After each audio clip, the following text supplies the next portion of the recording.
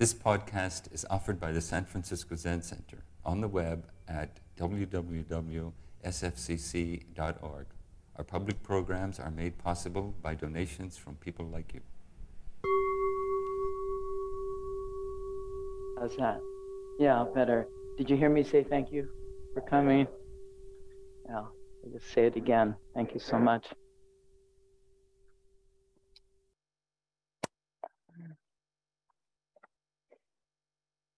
Very early in the Buddha's teaching career, he said to his students, I teach only two things.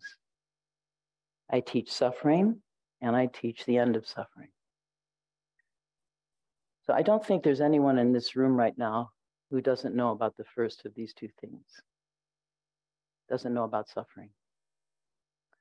You know, whether it's the suffering of those minor daily irritations, or further along the spectrum, the grief and despair that comes from catastrophic disasters, such as is happening right now in Ukraine, in Turkey, and in Syria.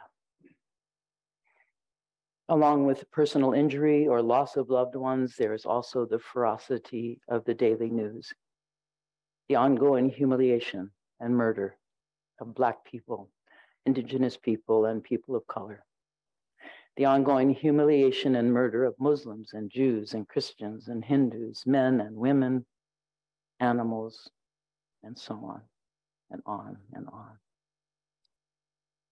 And even though the news isn't new, it's the story of our species in its time on this planet. It is the news of how we have each come to suffer here today.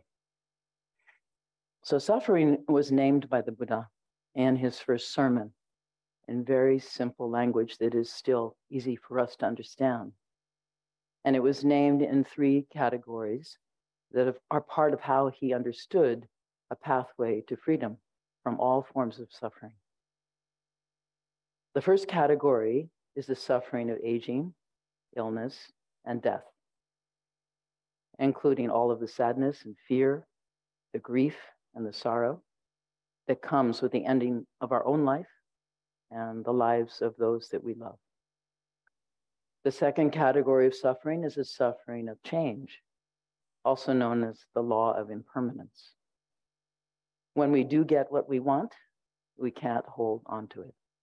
Even the richest, most beautiful, and powerful people in the world will eventually lose it all. And the third category of suffering is called all-pervasive suffering. This is the type of suffering that we are most likely to ignore. And yet, it is the illuminating aspect of our human life when we pay attention to it. All-pervasive suffering is the general background of anxiety and insecurity that colors even our happiest moments. Deep down, we fear that life doesn't offer us solid ground and that our very existence is in question. So from a Buddhist point of view, these doubts are well-founded, and exploring them offers us some glimpse of compassion and wisdom, both for ourselves and for others. Compassion and wisdom are the pathway of freedom from anxiety and fear about the facts of life. So I think that's pretty clear. There are two kinds of experiences that we associate with the word suffering. There's our own personal experience, and then there's the suffering that we hear about that is happening to others. So I'd like to invite all of you to consider just for a few moments one of each of these, one at a time. First to notice what comes to your mind when you think of your own personal suffering.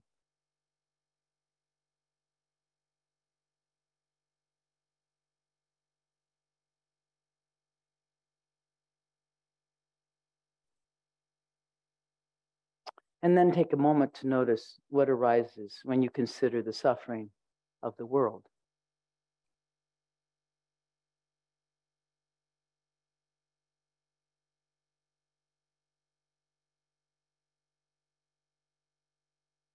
I think for me, as for many people in this country right now, it's the unjust and unrelenting suffering of BIPOC people meaning non-white people.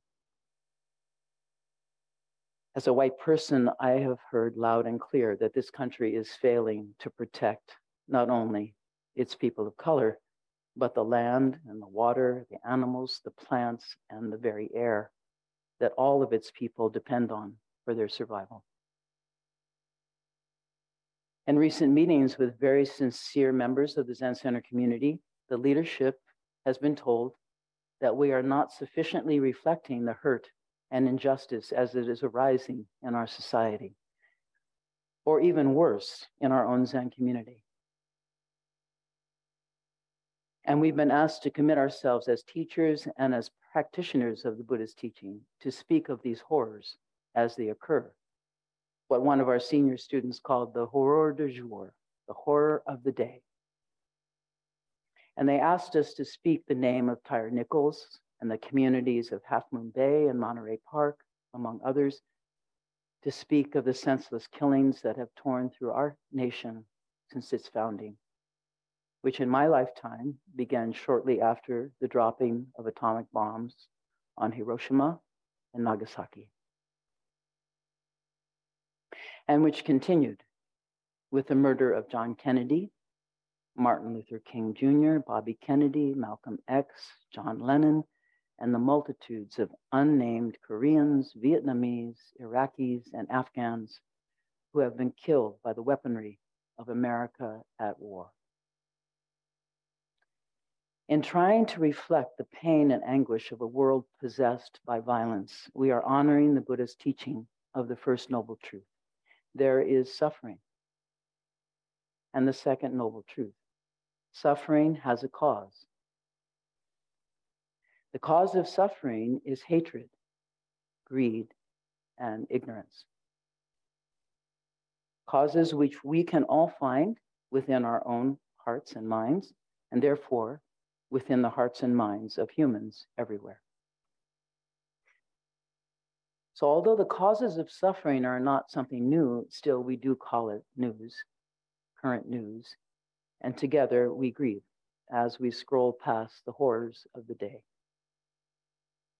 So this week alone, I viewed the horror of the earthquakes in Turkey and Syria, destroying thousands of buildings and killing or injuring hundreds of thousands of people.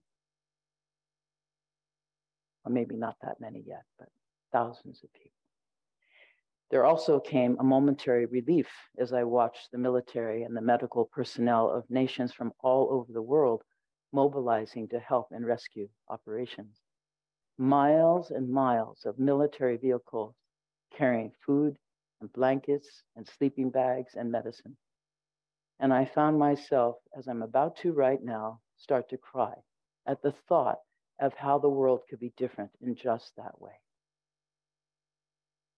So what is it? How could we turn these armies and navies into bodhisattvas, armies and navies, on missions to rescue suffering beings, whoever and wherever they may be? Giant helium balloons circling the globe, looking for ways to help. So what is it that would turn our armies away from violence and toward wisdom and compassion? And what is it that could turn our own grief and rage toward kindness and generosity and peace? So as with the daily news of the world, these are not new questions being asked of humankind. However, for me personally, it was the answers that the Buddha gave to those questions that really did seem new when I first encountered these teachings over 50 years ago. One of the things I first appreciated about how the Buddha taught was the simplicity of his message, as if he was speaking to much loved children, which in fact he often was. Of those who came to hear the Buddha speak, many were children, orphans and refugees, and lone seekers living in isolation from one another, living in isolation from society. The Buddha, on the other hand, had been raised as a prince in a royal household and was well trained in the social forms of his day. He was well trained in the arts of war and of lovemaking, training that had been tailor-made for centuries to serve the human proclivity for greed, hatred, and ignorance. The human proclivity to dominate others. And yet he chose instead to leave the royal palace and follow the path of his tender heart, which from its earliest years had heard the cries of suffering beings, to the great disappointment of his father, the king. Motivated by a wish to bring an end to suffering, the prince worked very hard to recondition himself from a warrior king to a king of hearts. He did so by understanding, developing, and practicing a 6-point Bodhisattva training program called the 6 Paramitas, or the 6 perfections. A program which begins with generosity, in other words, giving oneself to others. And then he practiced ethics based in honesty and self-reflection. And then patience with the slow pace of his own recovery from selfishness. After patience, enthusiasm, getting back on the horse of his physical prowess and intelligence for the benefit of others. And then the gift of a daily concentrated meditation practice, which we call Zazen, for the very good reason that we too sit quietly each and every day. And finally, he discovered right there at the end of the training program, the very thing that he had discovered at the beginning. He found wisdom. Wisdom that is born of compassion. To the compassion to train himself away from hatred and greed and ignorance by means of this 6-fold pathway of liberation. A wisdom that brings an end to needless suffering, and perhaps most importantly, the wisdom that turned away from liberation for himself alone and toward the world from which he came. In turning toward the suffering of others, he quickly realized that they were not in any way separate from himself. Their suffering was his too. It was in him. And there would be no final liberation until everyone was free. What was true for him is true for us as well. We teach only 2 things. We teach suffering and the end of suffering. I'm pretty sure that most of us have little trouble finding bits and pieces of suffering throughout the day. But what's more difficult is finding the ending of suffering. And yet the Buddha did find it, and he did direct us to look for it ourselves, to look for it right in the very place where suffering appears. That place, the Buddha said, is in your mind. A mind that is not even the tiniest bit separate from the world that has given you life. The word Buddha means awake, awake to what is appearing before our very eyes. And if not before our eyes, then into our ears, on our skin, on our tongues, and into our noses, all by virtue of our mind, our awakened consciousness, by virtue of our being alive. When the mind is confused, it thinks it knows what is happening and tells us just what we should do. In some cases, it tells us to get closer to what is happening. In other cases, to get away fast. Greed, I want it. Hate, I don't want it. And delusion, I don't know yet if I want it or not. So these 3 powerful urges the Buddha called toxins or poisons, the 3 poisons which are found at the very center of a 12-fold wheel of suffering, also called the wheel of birth and death. When the poisons are activated, they drive the wheel around and around and around. I want it, I don't want it, I'm not sure. So I'm going to try it again. I want it, I don't want it, and I'm not sure. Although we didn't consciously ask to be born on a wheel of suffering, since we do find ourselves there, it's a good place, a good idea to see how it works and to see, as the Buddha saw, where its weaknesses lie. So this is the first step toward ending suffering, watching our minds as they spin from this to that, from loving to hating, from inside to outside, past to present, present to future, from confusion to silence.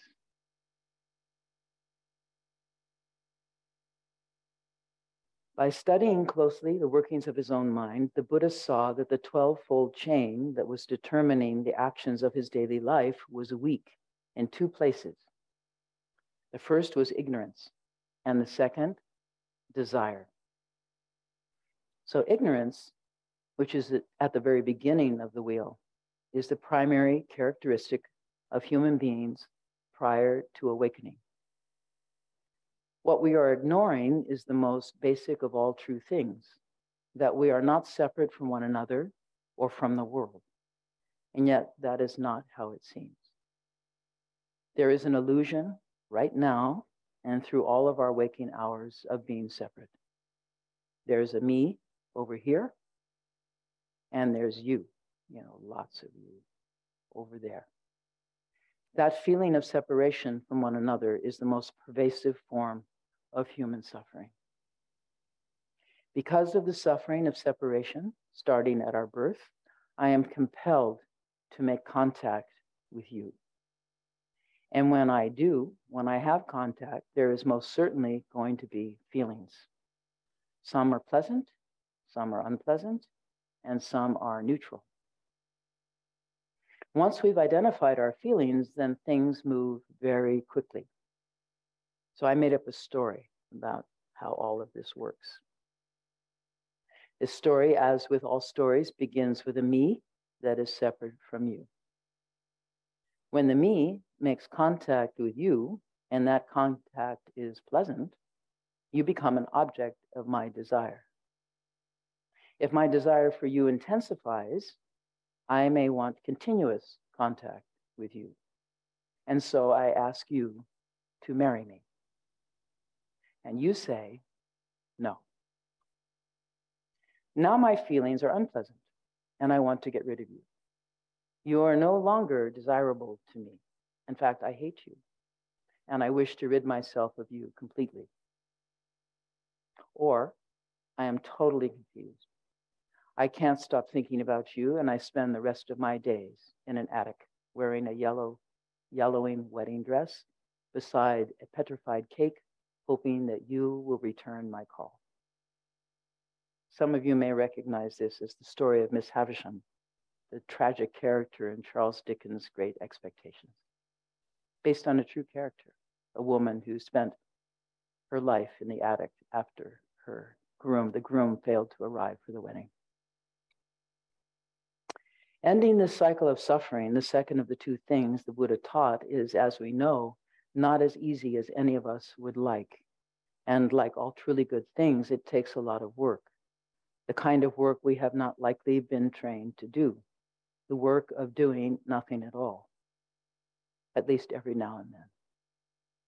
The work of sitting still and letting the mind do its thing while we learn how not to be bothered by it, how not to take orders from the realms of our fantasies. I can remember years ago sitting zazen for a short time with a class of 7th graders right here in this room. After about 10 or 15 minutes, during most of each time, a lot of them were just wiggling and some giggling, I asked them how it was. How was that for you? And one boy, who had been quite still almost the entire time, raised his hand and he said, "No one has ever asked me not to do anything before." And it was really nice. And I remember thinking, I hope he comes back. Maybe he has. Maybe he's here right now. So this kind of work that we do here at Green Gulch at the City Center, Tassajara, as a daily activity is called sitting still, accomplishing nothing. And the other of our daily activity is called working hard, accomplishing nothing. And these two together are complete expressions of Zen practice. On one side, doing, and on the other side, not doing. And on both sides, accomplishing nothing, realizing nothing, except the complete freedom from being driven by that burning desire to accomplish something, to get something or someone out of all of this for ourselves. Learning to appreciate doing nothing and getting nothing is for some an acquired taste. Not too many of us started our adult life having learned seated meditation or silent work, nor were we taught how to turn the light of our attention onto ourselves, onto our thoughts and the actions that are arising from those thoughts. This model of training that we practice here at Green Gulch is taken as closely as we can from the example of the Buddha himself. At the end of his quest for the end of suffering, he sat quietly and still for 7 days, as the light of his awareness naturally turned onto the workings of his own mind. What he saw and understood at the end of those 7 days became the foundation of what he taught to others. The 12 links on the wheel of birth and death, being driven by ignorance, hatred, and desire, suffering and its cause. And he saw the end of suffering when the drivers at the center of the wheel were themselves silent and still. And although there are many methods for quieting the forces of greed, hatred, and confusion, in the Soto Zen Buddhist tradition, there is just one instruction that we need to recall: just sitting.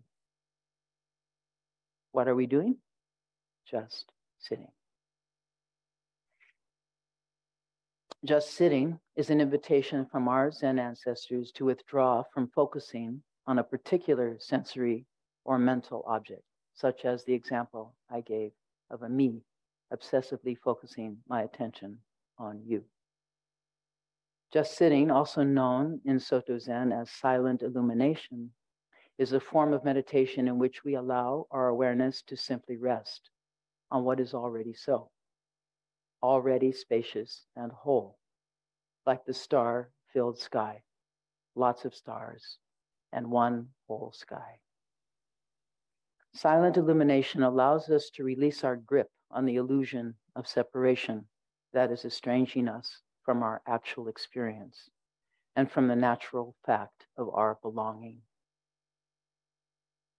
I know for myself that when I feel I don't belong, when my mind is agitated, as it often is, especially when reading the news, I can't really rely on my responses to be compassionate, generous, or even coherent. Or if I am in a disagreement with another community member or with my dear partner, I need to calm down and to breathe and relax before I let careless speech cause damage in the very place I least wish to cause harm, my own home. I think for many of us, after all these years practicing together in this Zen-centered community, Suzuki Roshi's lineage is our own home. A lineage, as he would say, in which no one and no thing is left out. In the Zen tradition, we practice calming down through this seemingly simple act of sitting quietly together here in a room. And yet this pathway and these practices are entirely personal, even as we undertake to do them together. I walk alone, I sit alone, I stand alone with others. I was recently remembering being here as a young student and wondering about a great many things, including, what am I doing here? Questions like that one, what and how, who and when, are at the heart of our practice. Making our best effort to answer those questions, as well as finding the new ones, is what we talk about throughout our life of practice. Questions and answers. The most important question for our purposes as practitioners of the Buddha's teaching is how. How to sit and to walk, how to speak carefully, to think clearly, and to feel wholeheartedly in such a way that healing is possible, not only for ourselves, but for each other, and by for the entire world.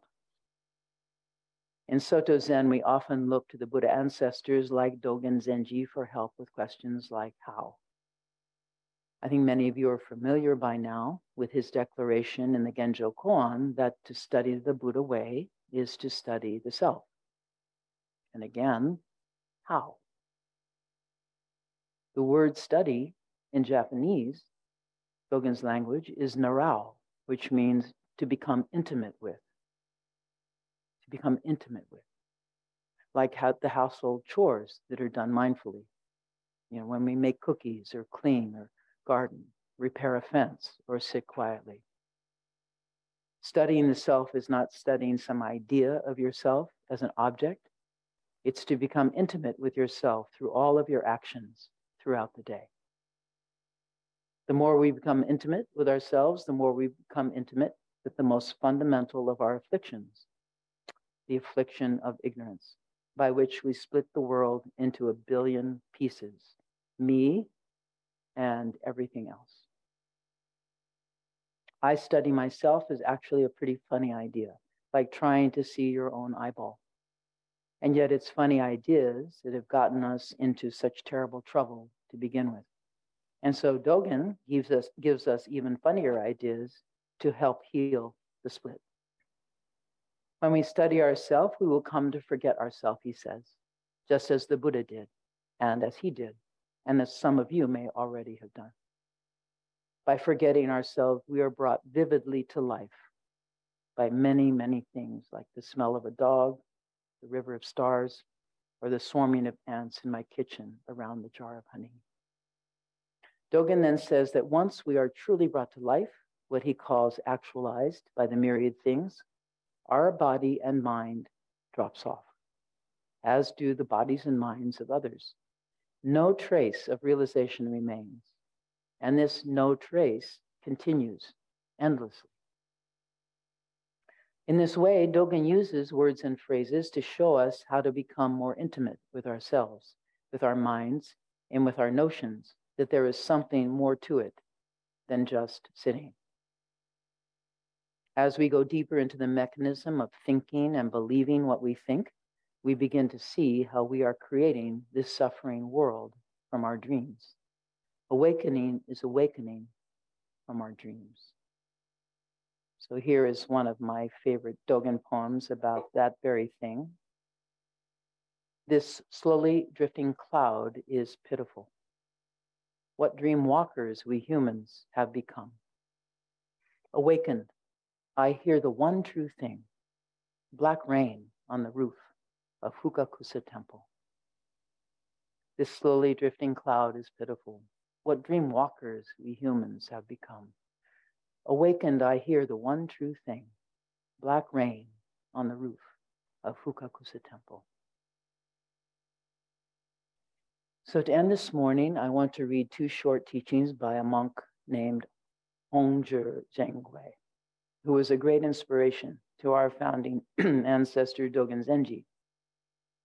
Dogen said of Hongzhi that he is the only person his own teacher Ru Jing ever called an ancient Buddha.